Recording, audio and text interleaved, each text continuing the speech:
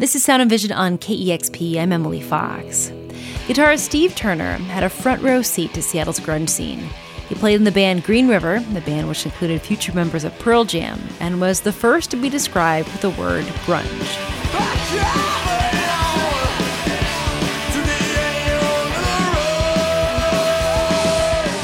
Turner went on to play with Mudhoney, which has been hugely influential to Seattle's grunge scene. Turner recently released a memoir about it all called Mud Ride, a messy trip through the grunge explosion. And he joins me now to talk about it. Hello. Hi there. So in the book, you write a lot about Seattle's early punk and hardcore scenes before grunge started to emerge. Talk about those two scenes and how they helped lay the foundation for grunge. Well, that's where most of us that became known for being in grunge bands and whatnot, we all kind of came out of the punk scene. And we all kind of came out of that punk into hardcore scene. The Metropolis in 1983 and 84 can't be overemphasized, I don't think, for its importance in kind of shaping the scene. And that was an all-ages venue, right?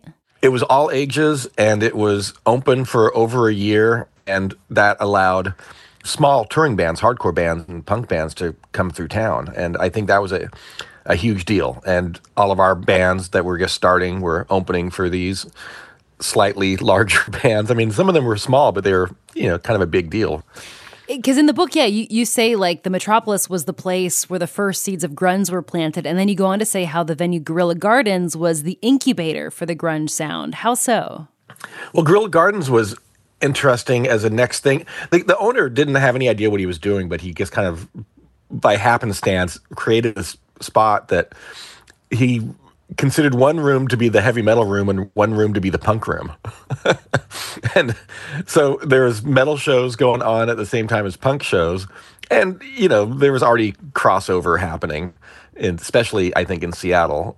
I think that's a big part of the grunge story is the melding of the metalheads and the punkers.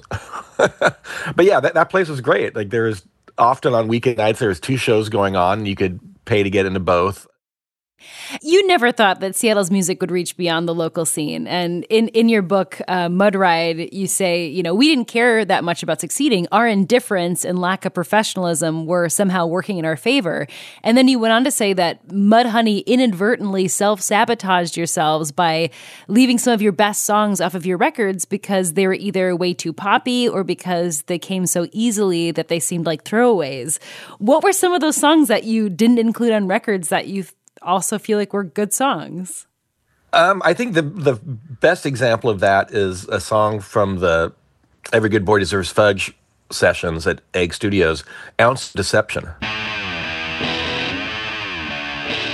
It was really short, and it's like we made it up on the spot practically. And, I think we just thought it was whatever, it wasn't our best work. But a few years later, Dan Peters pointed out to us that, that song's probably the best song we did on that session.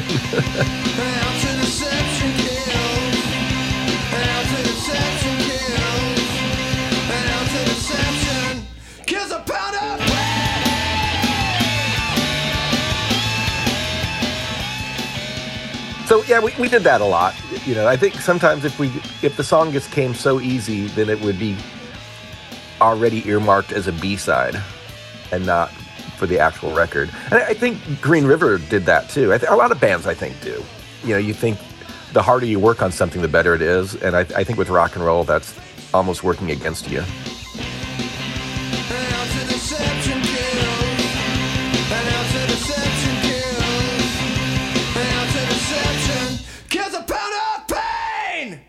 So in the book, you talk about Nirvana's Chris Novoselic and Dave Grohl asking if you'd be Nirvana's second guitar player, but you turned them down and said the band is much better as a three-piece. But then you also admitted that at the time you thought that if you were to join Nirvana from Mudhoney, it would be a lateral move or even a step down. And I'm curious how you view Nirvana as it compares to Mudhoney now, decades later. They asked me at a party, and it seemed weird to me. First off, at that point, I was still living with Dan Peters, and they'd just booted him out from his very short stint with Nirvana. Yeah, so that made it kind of weird too. But I didn't really think much of it at the time. I was just like, nah, because they'd had Jason Everman on second guitar for a while, and I didn't think it added anything to the band. I think it just kind of like muddied up their sound a little bit, because when they would play as a three-piece, it's rare to find a really good three-piece. And I think they had it, with Chris and Dave and Kurt. I think that was a great three-piece, like super powerful. So I was like, nah, you don't need a second guitar player. But, I understood in the passing years why Kurt wanted someone else to, to be laying down the groundwork, I guess, and let him sing and do other guitar stuff. But I didn't take it that seriously. I love Nirvana. I mean, when their first record came out and they were touring, and they weren't really making a whole lot of headway in the world. But I would jokingly say, in a perfect world, Nirvana would be number one, because the first record they had about a girl on it, and that was such a perfect pop song. But then they hit number one, and the world certainly wasn't perfect. They just happened to hit number one.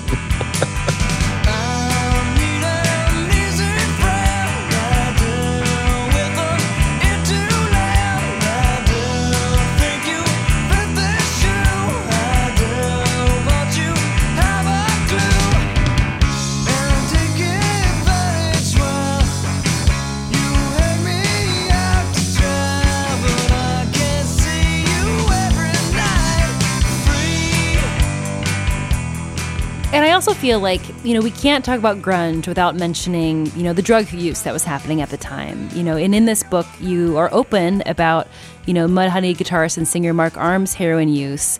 Can you talk about how that drug use impacted just Mudhoney's songwriting and touring at times?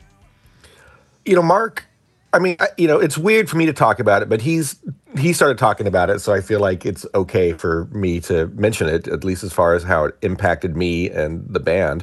He was fine on tour for the most part. We'd get in the van and he'd kind of go cold turkey when he was at his worst, and so he'd just kind of be asleep in the back of the van for the most part for the first few days. But he did, he thrived on tour, and he did great. It was just when he was back home that, he would settle back into bad habits. And, he eventually realized it and realized that he had become a cliche, as he kind of says it, and kicked it. It didn't change our songwriting, I don't think. He was at his worst kind of when we did Piece of Cake, and that we all kind of don't love that whole record. I think we kind of failed to get a good record together when it kind of maybe mattered the most. So he would be late for the studio, like every day, always, just kind of waiting for Mark to show up. So there was a morale problem, I think, amongst us because of it. We are on the roof of the Space Needle. We are on the roof of the Space Needle. Mudhoney live on 90.3 KEXP. Fast forward a little bit. Mudhoney's 2013 performance on Top of the Space Needle that KEXP filmed as part of a Sub Pop anniversary is legendary. And what I didn't know was how dangerous and logistically challenging that performance was. Like you were talking about, like, there's nothing to save you if you walk too close to the edge. Like, you just boop, and like how like your drummer was like worried about like dropping a drumstick because then it would fall off and then hit someone under the Space Needle. Like, what a poor tourist, Yep. And like you had this pulley system to get like your amps up. Like, walk us through that performance and like what it took for you to be there, but also just like how dangerous it was. It didn't seem that dangerous, honestly. We couldn't have full-sized amps because the hole in the roof that you had to climb the last two stories inside. You're basically climbing up a ladder to get to a hole in the roof that you crawl out of. So, guys, full-size bass amp wouldn't fit. So he had to use a little tiny amp. And Mark chose not to play guitar. His amp wouldn't have fit through the roof anyway. Logistically, it was funny. One of the funniest things was like when we were all kind of heading up there, I had my son Milo with me, and he was young at the time, 2013, so he was 9 years old. And, I very quickly realized I did not want him up on the roof. Oh, I'd be so scared. No, heck no. Like, he wouldn't be scared. I would be scared. I wouldn't be able to concentrate. I'd just be staring at him, making sure, because he was very rambunctious as a kid. So I was like, okay, he's not coming up there. And we kind of all started hauling our stuff up there and getting up there. And Kim Thiel from Soundgarden was there. And he started going up the ladder in front of me. And he got up about like 5 or 6 rungs, and he's like, nope, not doing it. And so we had to kind of come back and let him off the ladder. He was like, nope, not for me.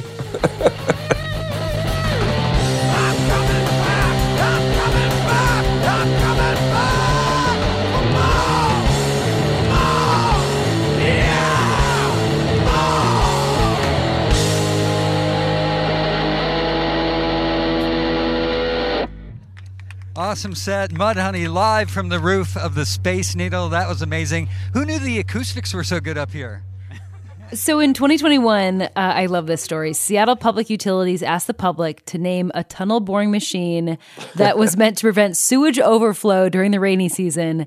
Said, hey, public, name this tunnel boring machine. And the public named it Mudhoney. I'm also guessing kind of a tongue-in-cheek on honey buckets. Yeah. And apparently that inspired the band to write your latest album, which was released in April. I'm beside myself on the edge of your world. How would you describe this record compared to Mudhoney's earlier releases?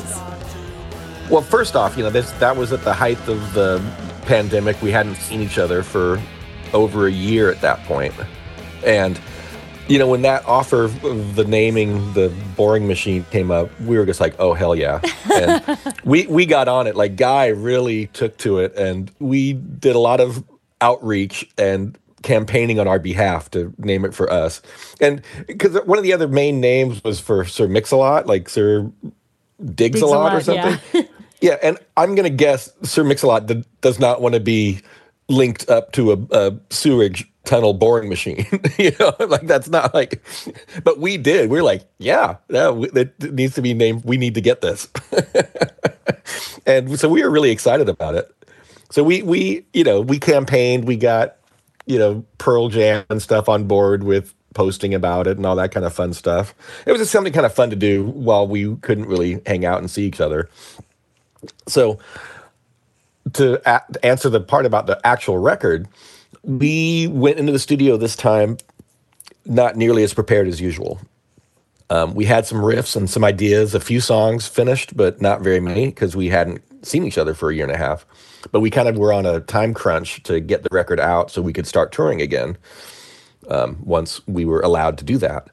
So Dan has been playing a lot of guitar in the last few years, and he's actually started writing whole songs, and he brought some demos, like fully conceived ideas for songs to us this time around, and that was a great different thing to bring into the mix.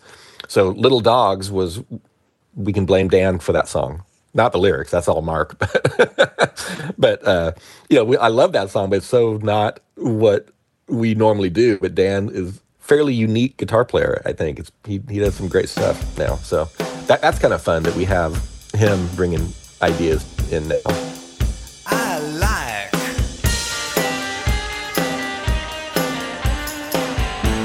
little dogs.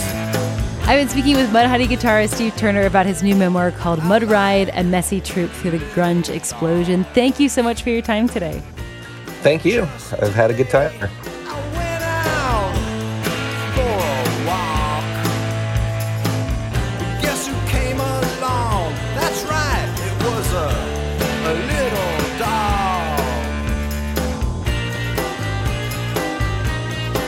I like little dogs. That was Sound and Vision. Please take a moment to subscribe, rate, and review this podcast, and consider giving a one-time $20 donation to help support this show at kexp.org/sound. Thanks for listening.